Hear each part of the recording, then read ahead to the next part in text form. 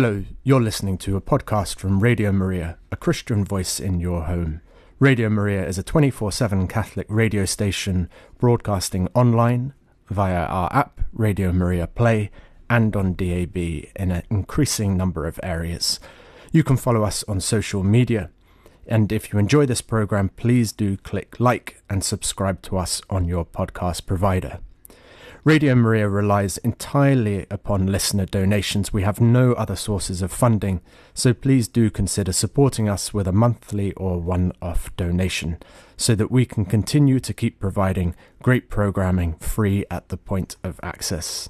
To donate or find out more, visit us at radiomariaengland.uk.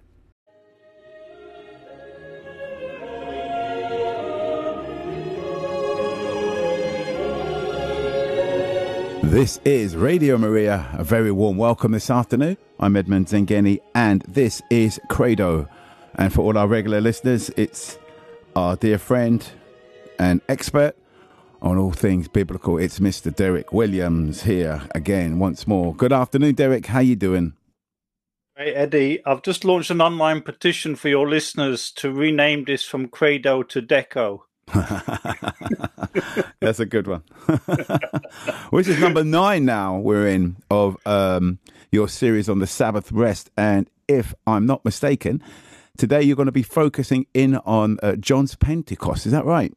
That's right. We're going to be looking at John chapter 5. Right. And John's so it's a New Testament focus, is it today, or?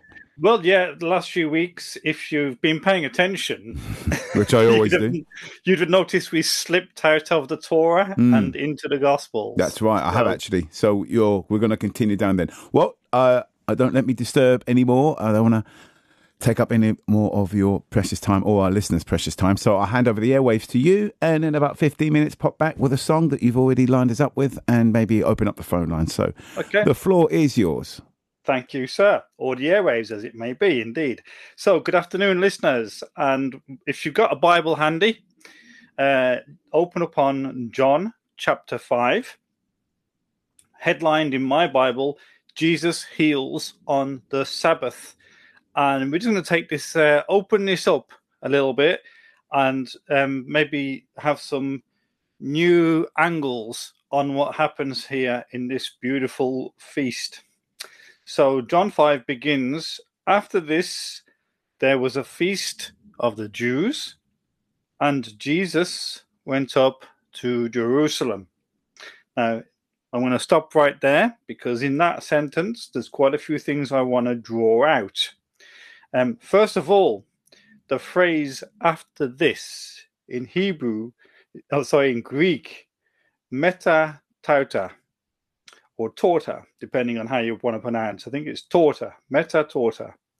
There's no punctuation in the Greek, and there is no John 1, John 2, John 3, John 4, John 5. All this division was introduced by a monk some 1600 years ago. So you won't have John 5 verse 1. Okay, that didn't happen in the original manuscript. So John has kind of broken up his gospel a little bit by introducing this meta torta, this after this phrase. You'll find it in John chapter 3, and you'll find it later on, I think, in, if I'm right, it'd be around John 8 or 9, John 6. It's 6 times, basically.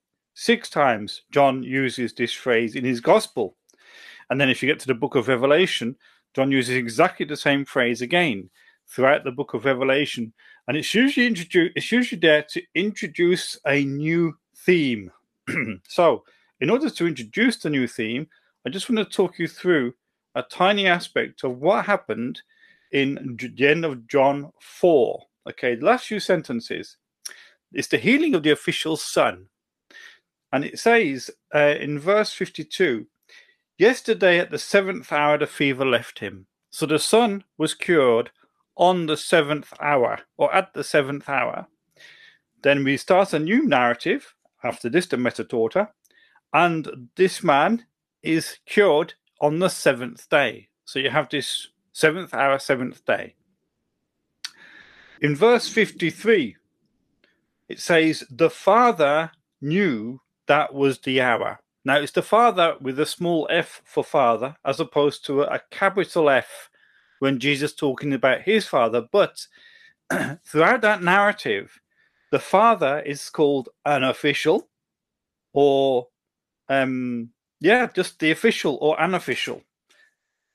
In that sentence, it says the Father. And look what it says. The Father knew that was the hour when Jesus said to him, your son will live. Okay, so there's a subtle direction towards the resurrection of Jesus. The Father knowing his son will live, of course, because his son is fully alive. In verse 54, in verse 54, this was now the second sign. This is where John closes the Nazareth, okay? This is now the second sign that Jesus did when he had come from Judea to Galilee. Close of narrative. Then there's a meta-torta.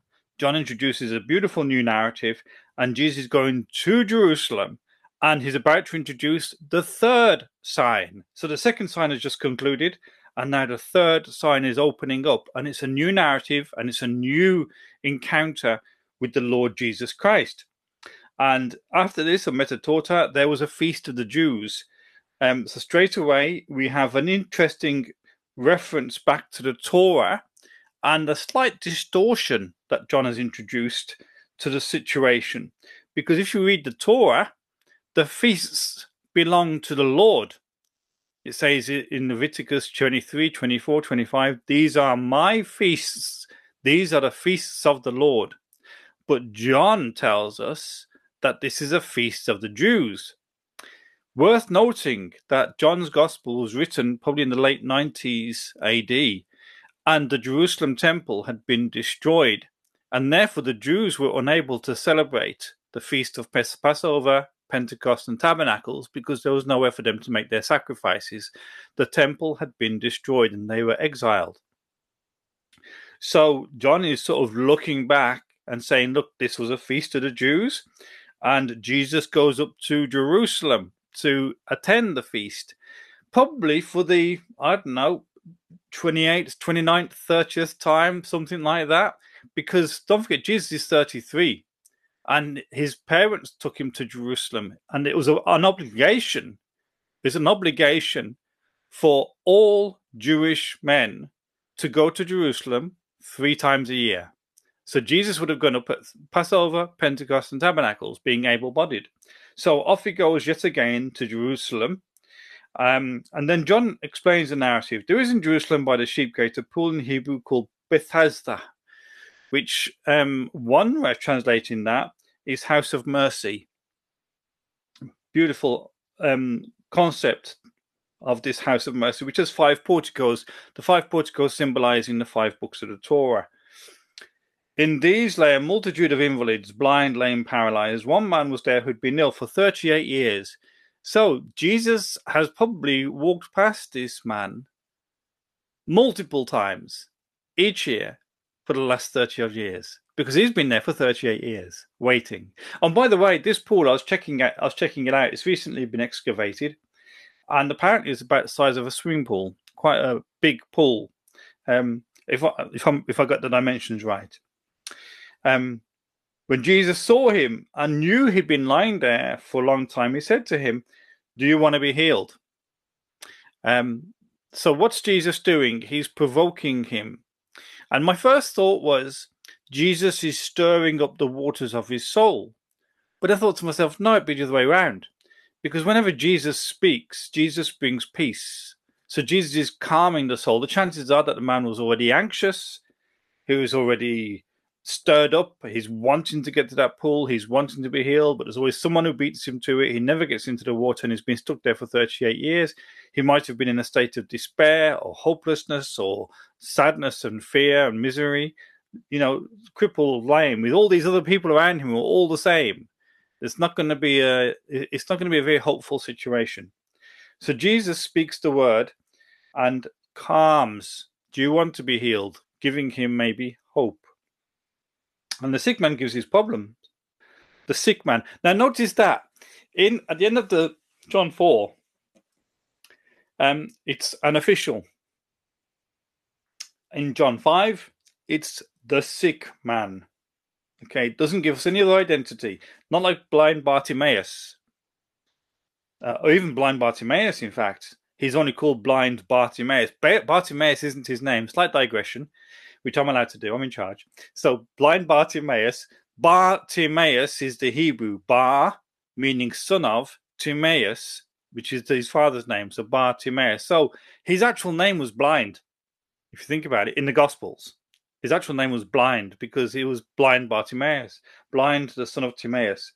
Here we have a man simply called sick. That's all we know of him. He's simply called sick. He spent his whole life lying next to this pool, sick. And he says to Jesus, I have no man to put me into the pool when the water is troubled. It's his soul which is troubled, and Jesus has come to heal it. While I am going, another steps down before me.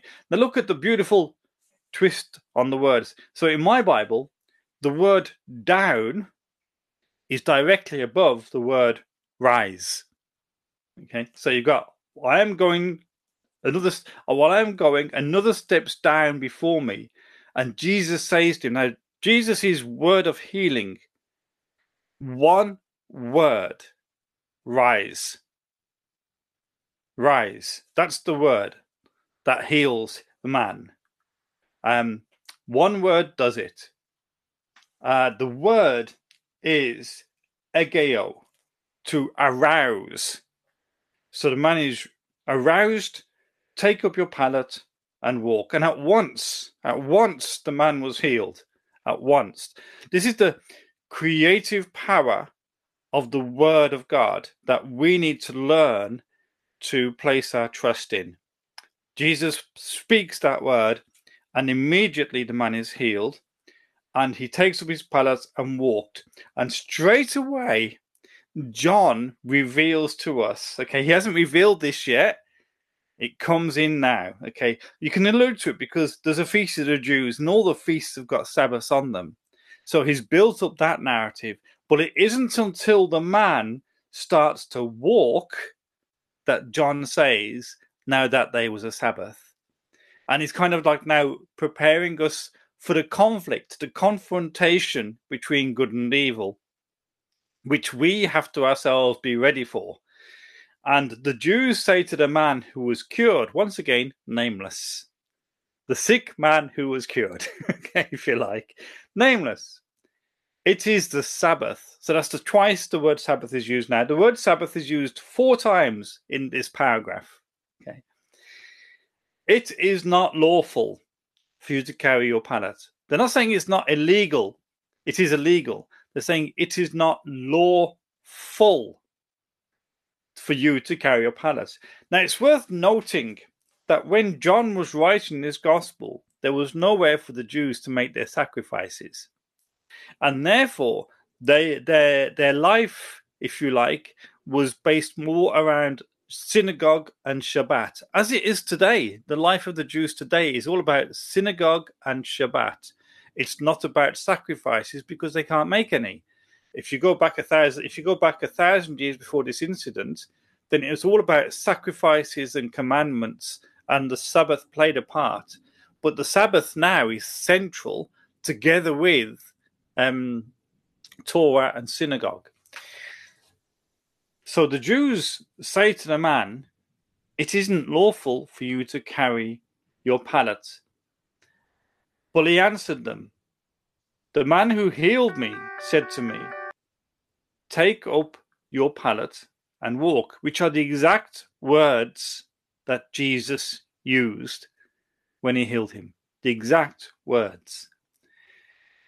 I was reading in a commentary, did Jesus tell the man to take up his pallet to provoke? Was he trying to get a reaction from the Pharisees who would have been in Jerusalem for the feast of Pentecost? Because it wasn't necessary for the man to take up his pallet, but he did. And that was what caused the trouble. And Jesus wants to provoke in order to cause us to think, question things through. Okay. Now the man who had been healed did not know who it was, for Jesus has withdrawn, as there was a crowd in the place. Then Jesus found him in the temple. Oh, I just want to pull back on something here. I said to you earlier that the temple had been destroyed around 70 AD. So when John is writing this, there is no temple. And the narrative focuses around several things. The narrative focuses around the temple, where they are. The action is all happening in the temple, and Shabbat. Jesus personifies both of those things. He is the temple, and it is only in him that we find our true Shabbat. It is only in him that we find rest. Come to me, all you who labor,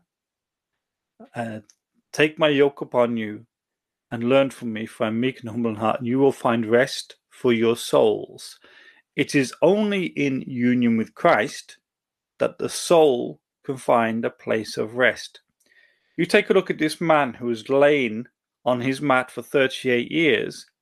For that duration, his intent was to get off the mat, to get into the water, to be healed so he could move. He wanted to break out of this unholy restlessness, which can be the case for many, many of us. We can have an unholy restlessness in the soul that Jesus wants to cure, and that prevents us from actually relaxing and resting.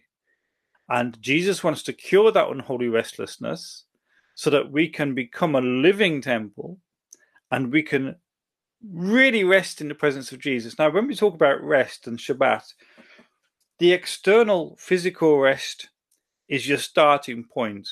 You're actually aiming for an interior, spiritual, soulful rest. What does that look like? So I'm digressing now onto a spill of mystical theology for you at no extra cost. So what does that look like? At the moment, when you go down to pray, you're probably going to have your brain going crazy with all the thoughts whistling through it. You're probably going to have some anxieties and worries. You're going to have lots of desires and passions, depending on your character type. So you're going to have all these things which are stirring up the waters of the soul and stopping you from just sitting down peacefully and having a quiet prayer time. When Jesus, who is our Lord and Savior, comes in, he brings in the Holy Spirit, and the Holy Spirit is the master of the interior life. And it's the Holy Spirit who brings in to the soul the power that enables the soul to truly rest. Because the reason why the soul isn't resting is because it's weak and wounded. And it's a bit like this man laying crippled and wanting to be healed, but not being sure how to get that healing, not too sure how to receive the healing power of God, which is available to it.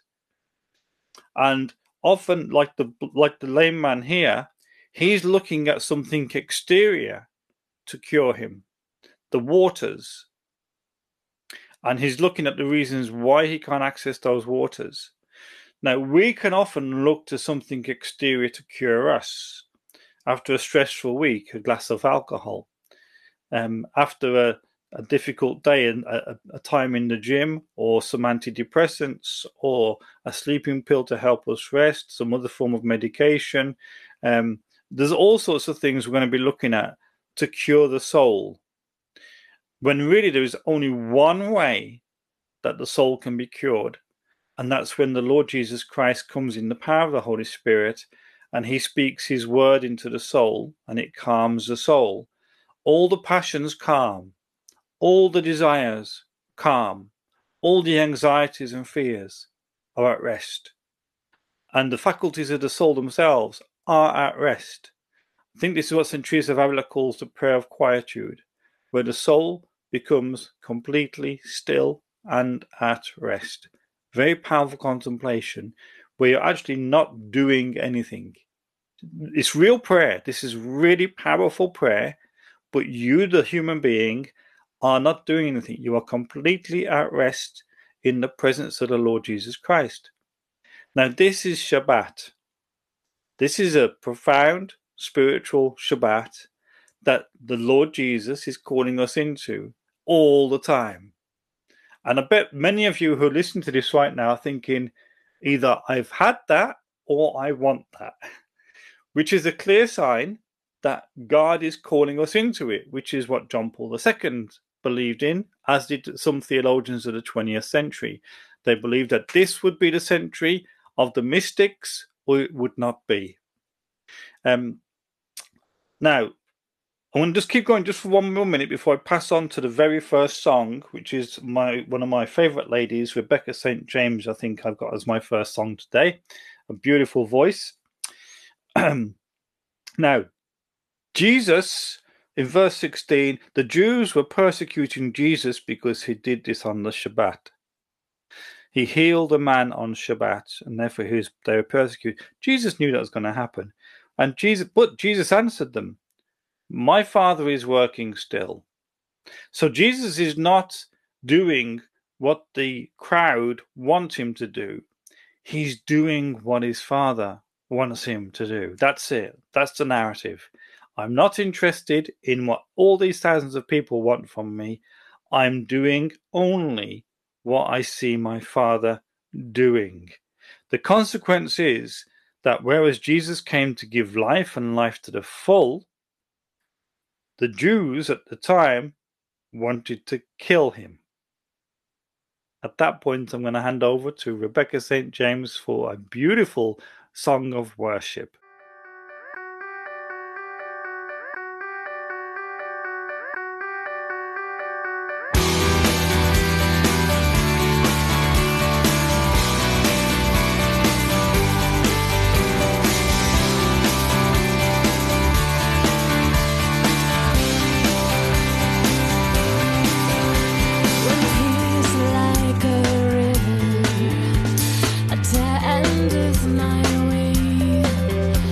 Well,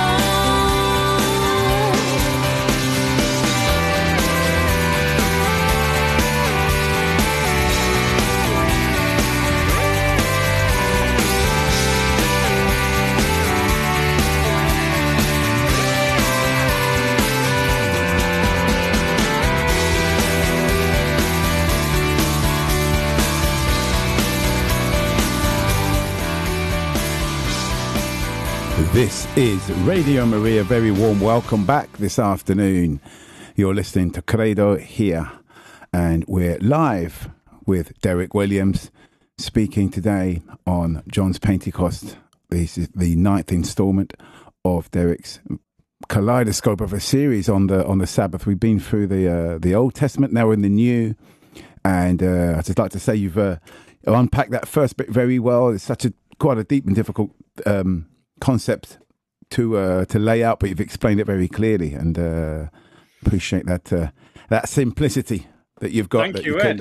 Thank you very much. Let's hope the readers do. Let's hope the readers, or the listeners for that matter, let's hope they think it's unpacked as well. I'm sure they do. They're being remarkably quiet, so maybe we should throw out the number to them and see if we can make them up. Well, why not? Okay, yeah, the number's 01223 375564. That's 01223 375564. I'm going to hand back the airwaves now to Derek. Thank you very much, Eddie. And listeners, just want you to be aware we are talking about Pentecost and Shabbat. So if you've got any questions about either of those topics or something even more awkward, then I'm happy to have a debate or discuss with you. Not that I've got all the answers, but if I haven't, I'm happy to hold my hands up in the air. Now, we've cleared part of the narrative, which began with that beautiful metatauta phrase, after this. Okay, there was a feast of the Jews, the Feast of Pentecost, which would be a feast of the Lord, which is the third sign that Jesus does, the healing of this man. We then get to verse 19, which is where we're at, where Jesus is now, once again, talking about his Father. He's constantly bringing the conversation back to the Father in the Gospel of John. And I just wanted to bear in mind, this is what Jesus is talking about on the Sabbath, on Pentecost. Knowing, in fact, this was written, like I say, some 60 years after the Ascension. And therefore, the fire of Pentecost has come. So John is writing it with that in mind. So Jesus says to the Jews gathered and to us, truly, truly, I say to you, the Son can do nothing of his own accord. So we're talking here about the second person of the Trinity. And he's saying that the Son can do nothing of his own accord. If I turn to John 15, just take me a moment, or even John 14 for that matter. If it's John 14 or John 15. Oh, it is John 15, my apologies. Verse 5, apart from me, you can do nothing. Okay. So, that's us. That's Jesus telling us, which as fallen human beings, we should get a hold of that and recognize that this is the issue. The only problem is we've got the sin of pride to deal with. Jesus was perfectly humble, and therefore he recognized that he could do nothing without his Father, because it was the Father who sent him, and the same with the Spirit. Yeah, we have got pride. We think we can do things disengaged from the Creator, but actually nothing that we do disengaged from God will give life. God gives us breath. He keeps us alive. He keeps us in being by the power of his very word. And if I was to turn back to John 3, this is the testimony of the last and greatest prophet of the Old Testament. Okay, this is one of his sentences. In John 3:27, John answered, no one can receive anything except what is given him from heaven.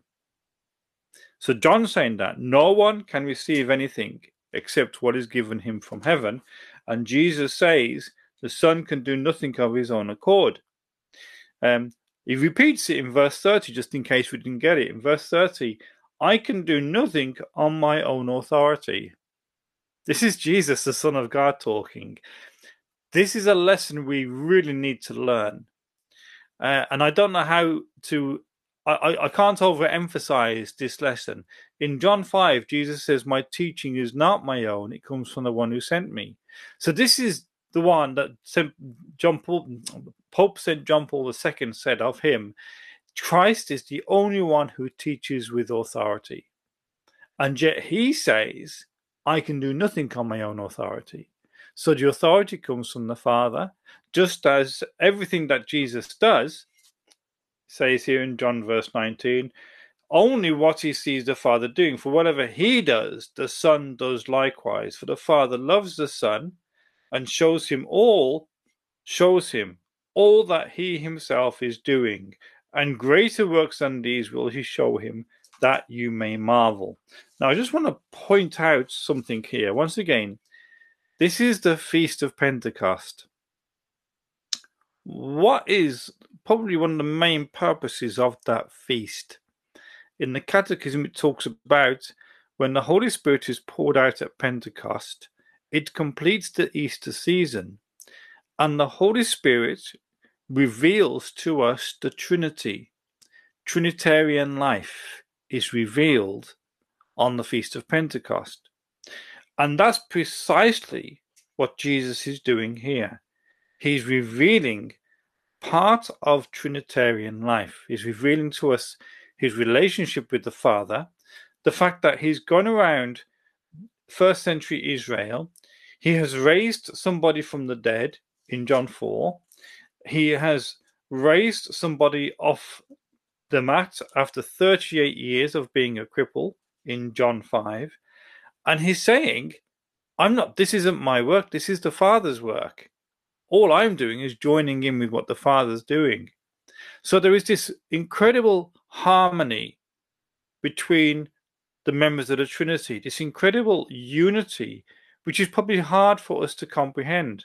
There is no dissension. It is perfect peace, perfect love, perfect union, one will in operation between the three of them, where the Father has sent the Son to redeem and to save humanity, to bring healing to people.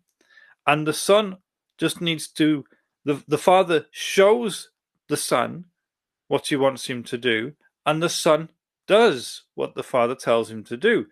And out of that relationship flows all the healings, the miracles, the deliverance, and even rest, where the Father calls Jesus to one side regularly to rest, to be on his own with the Father and the Spirit.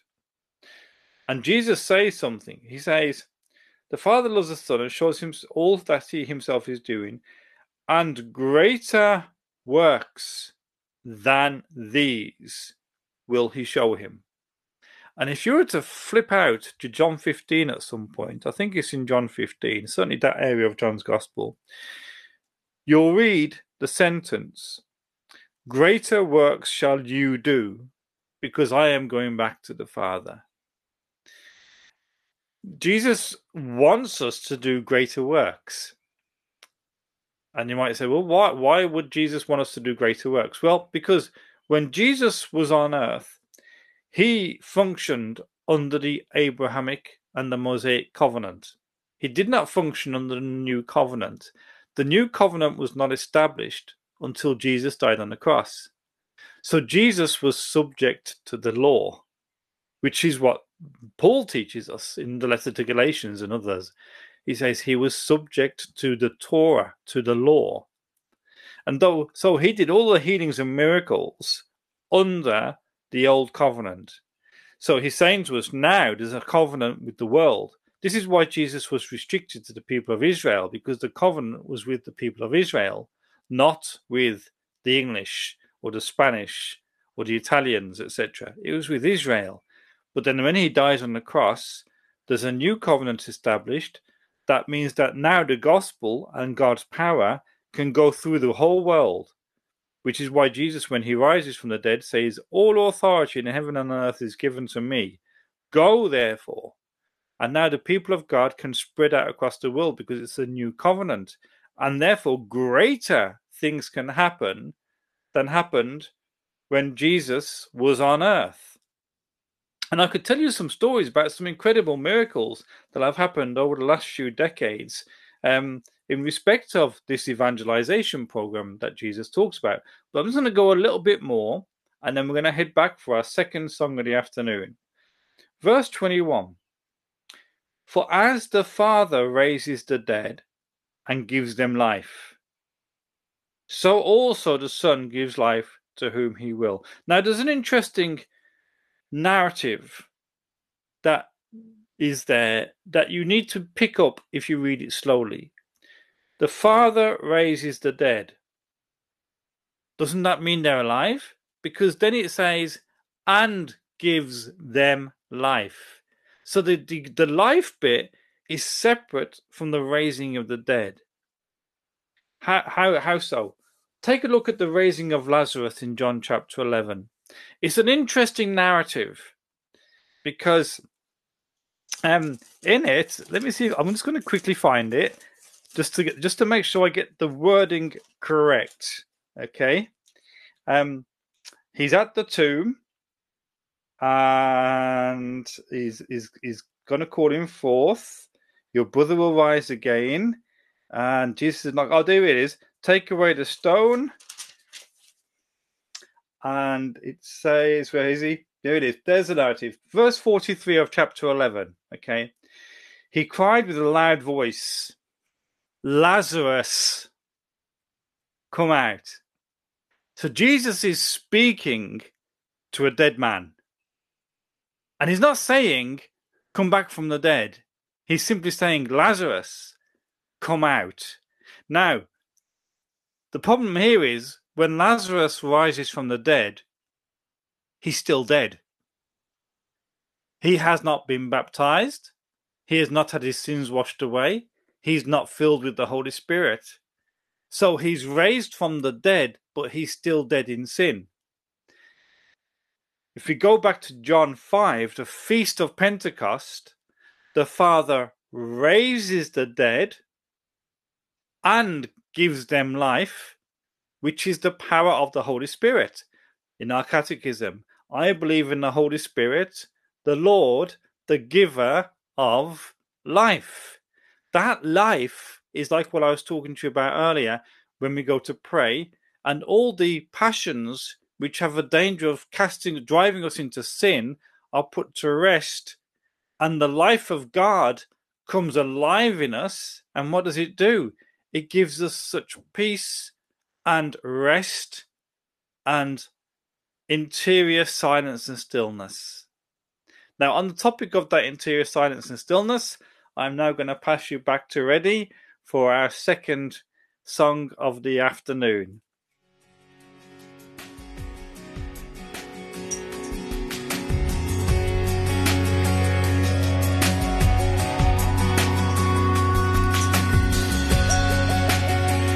This is the air I breathe. This is the air I breathe. Your holy presence living in me.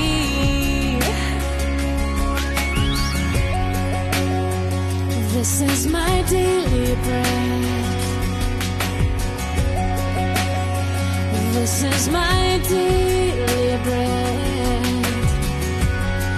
Your very word spoken to me, and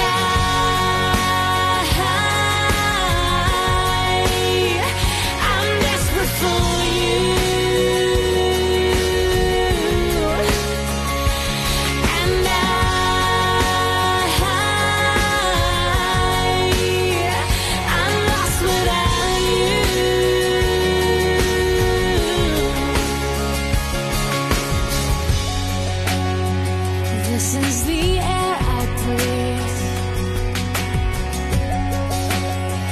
This is the air I breathe. Your holy presence living in me, and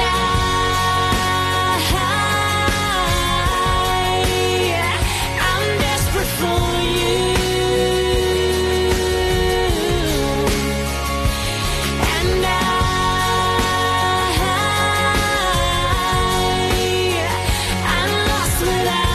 This is Radio Maria. Very warm welcome back. That was Rebecca St. James. And you're listening to CREDO here live. We've got Derek Williams on the line, and he's been giving us a very interesting talk on Sabbath, which is the whole theme of the series, and in particular John's Pentecost. So I'm going to hand back over now to Derek. You've had a little break there.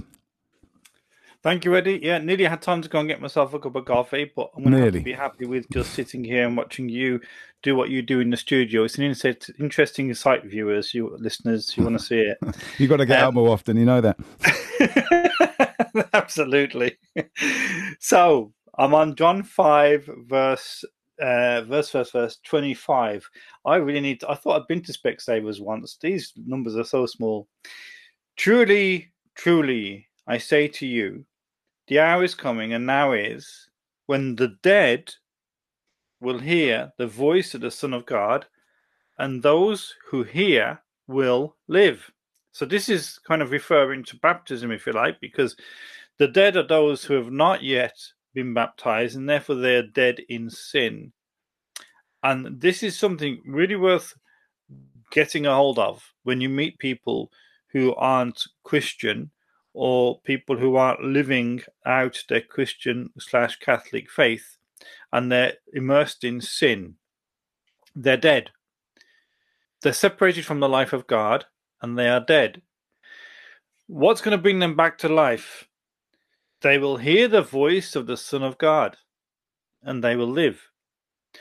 Sometimes when we are evangelizing, we can try to get into debates and arguments about pretty meaningless stuff and try to convince people with philosophy and so on.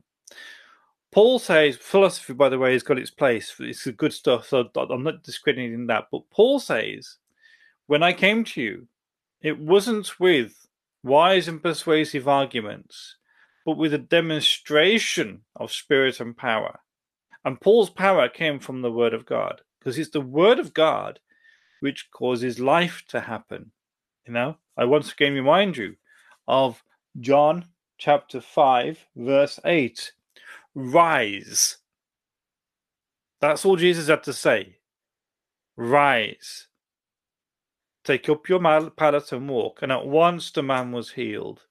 That's the power of God's Word bringing life where there was death. Okay. I'm now going to skip on to a part of this narrative called the testimony to Jesus. I can do nothing on my own authority. As I hear, I judge, and my judgment is just, because I seek not my own will, but the will of him who sent me. Now, I'm not going to read all of this narrative. I want to go to verse 36. The testimony which I have is greater than that of John. For the works which the Father has granted me to accomplish. Now, this, don't forget, is being spoken out on the Feast of Pentecost. And each one of you, when you were sealed with the gift of the Holy Spirit at confirmation, you were invited to join into the mission life of the church, the ministry life of the church, because you now had all those sacraments of initiation were now complete, and you were sealed with that gift and an increase in the grace of baptism. So you had a fresh fire in your heart, in your soul, and the Father then gave you a task to accomplish. This task is given, and it usually comes with a new name. So when you were confirmed, you took on a confirmation name indicating usually the name of a saint, but indicating a kind of a mission that God was going to entrust to you, which God had held for you from all eternity. Ephesians 2 verse 10. You are God's work of art, created in Christ Jesus for the good works that God has prepared in advance that you should walk in them. That's what, or live in them. So God has granted Jesus work to accomplish. God, the Father, has granted you works to accomplish. And these very works which I am doing bear me witness that the Father has sent me, as he has sent each one of you. And the Father who has sent me has himself bore witness to me. Now, I want to point out some things here. His voice, the word voice, you've never seen. His form, his voice you've never heard. His form you have never seen. And you do not have his word abiding in you. So he's taking this to the Jews who are dead. But to you who are alive in Christ, his voice you have heard, his form you have seen, and you do have his word abiding in you. And if we were to flick back to the Torah, which I'm actually going to do because I think about it and I think, shall I? And I think, yeah, I'm going to. I'm going to go to the book of Deuteronomy, around chapter 4. On that day you stood before the Lord your God at Horeb. The Lord said to me, gather the people to me, that I may let them hear my word. So remember, his voice you've never heard. Well, here we're hearing his voice. That I may let them hear my word, so that they may learn to fear me all the days they live upon the earth, and they may teach their children so. Verse 12, the Lord spoke to you out of the midst of the fire. You heard the words, you saw no form, there was a voice. Look at that. Look at that in John 5. Okay, John 5. His voice, his form, his word. Deuteronomy. His voice, his form, his words. Okay, they're all sat there, and it's fire.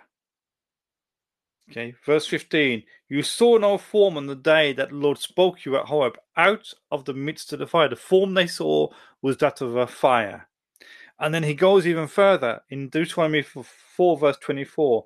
For the Lord your God is a devouring fire, a consuming fire.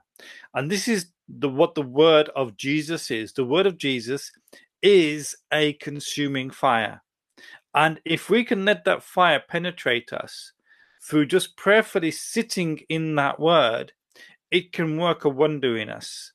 Just as with that man, the sick man, who's unidentified, and he was just on the mat, waiting to get into water, and Jesus says, rise, and the man is instantly healed, and he becomes fully the man he's supposed to be, at the right time.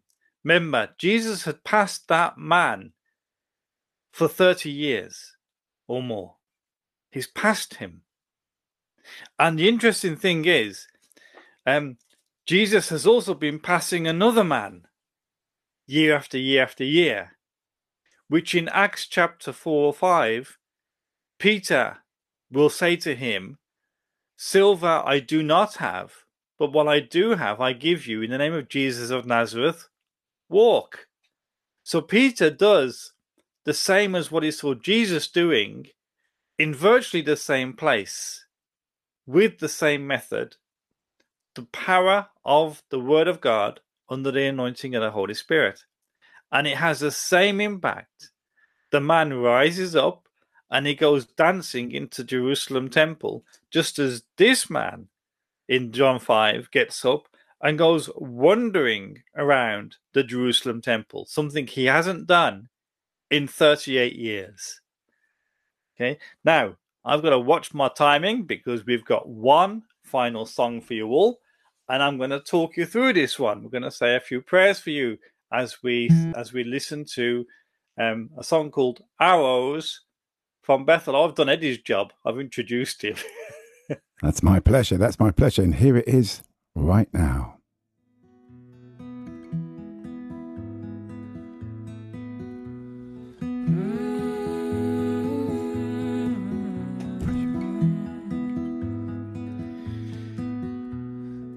So we're just going to pray for everyone who is out there now as this song plays through. This beautiful song, One of Yourselves by Bethel.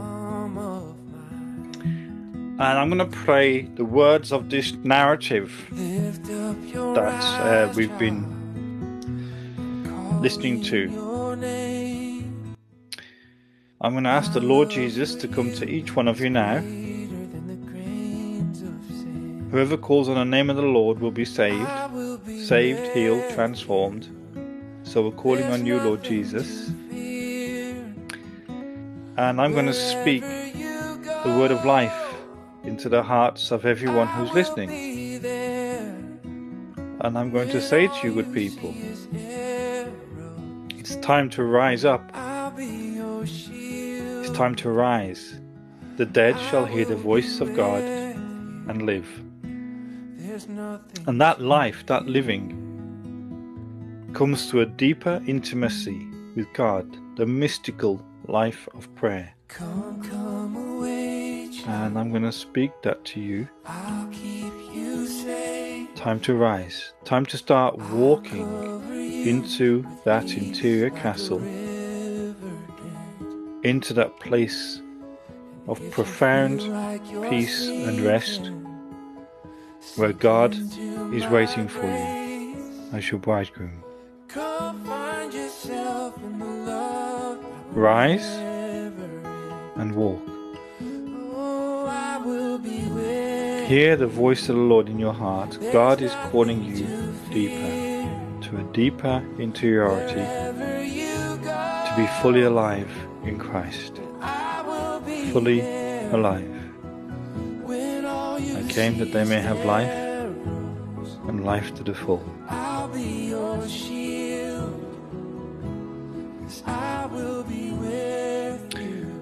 Thank you, Lord, for the fire of your word, which brings peace to the anxious, rest to the weary, and silence in the midst of all this noise. I just pray for the Holy Spirit to be poured out afresh upon all who are listening. May the fire of the Holy Spirit penetrate to the core of your being, and may it be that fire which draws you in to where God is waiting for you. In Jesus' name, amen. Amen. Derek, that was wonderful. Thank you ever so much again. It's always lovely to have you on, and I love the fact you end it with a nice, a deep prayer for all our listeners. So bless you, Eddie. Bless you too, my friend. Bless you too. We'll see you again soon. Thanks, Eddie. Love it when the plan comes together. Buddy. Yeah. God bless. God bless you. Bye-bye now.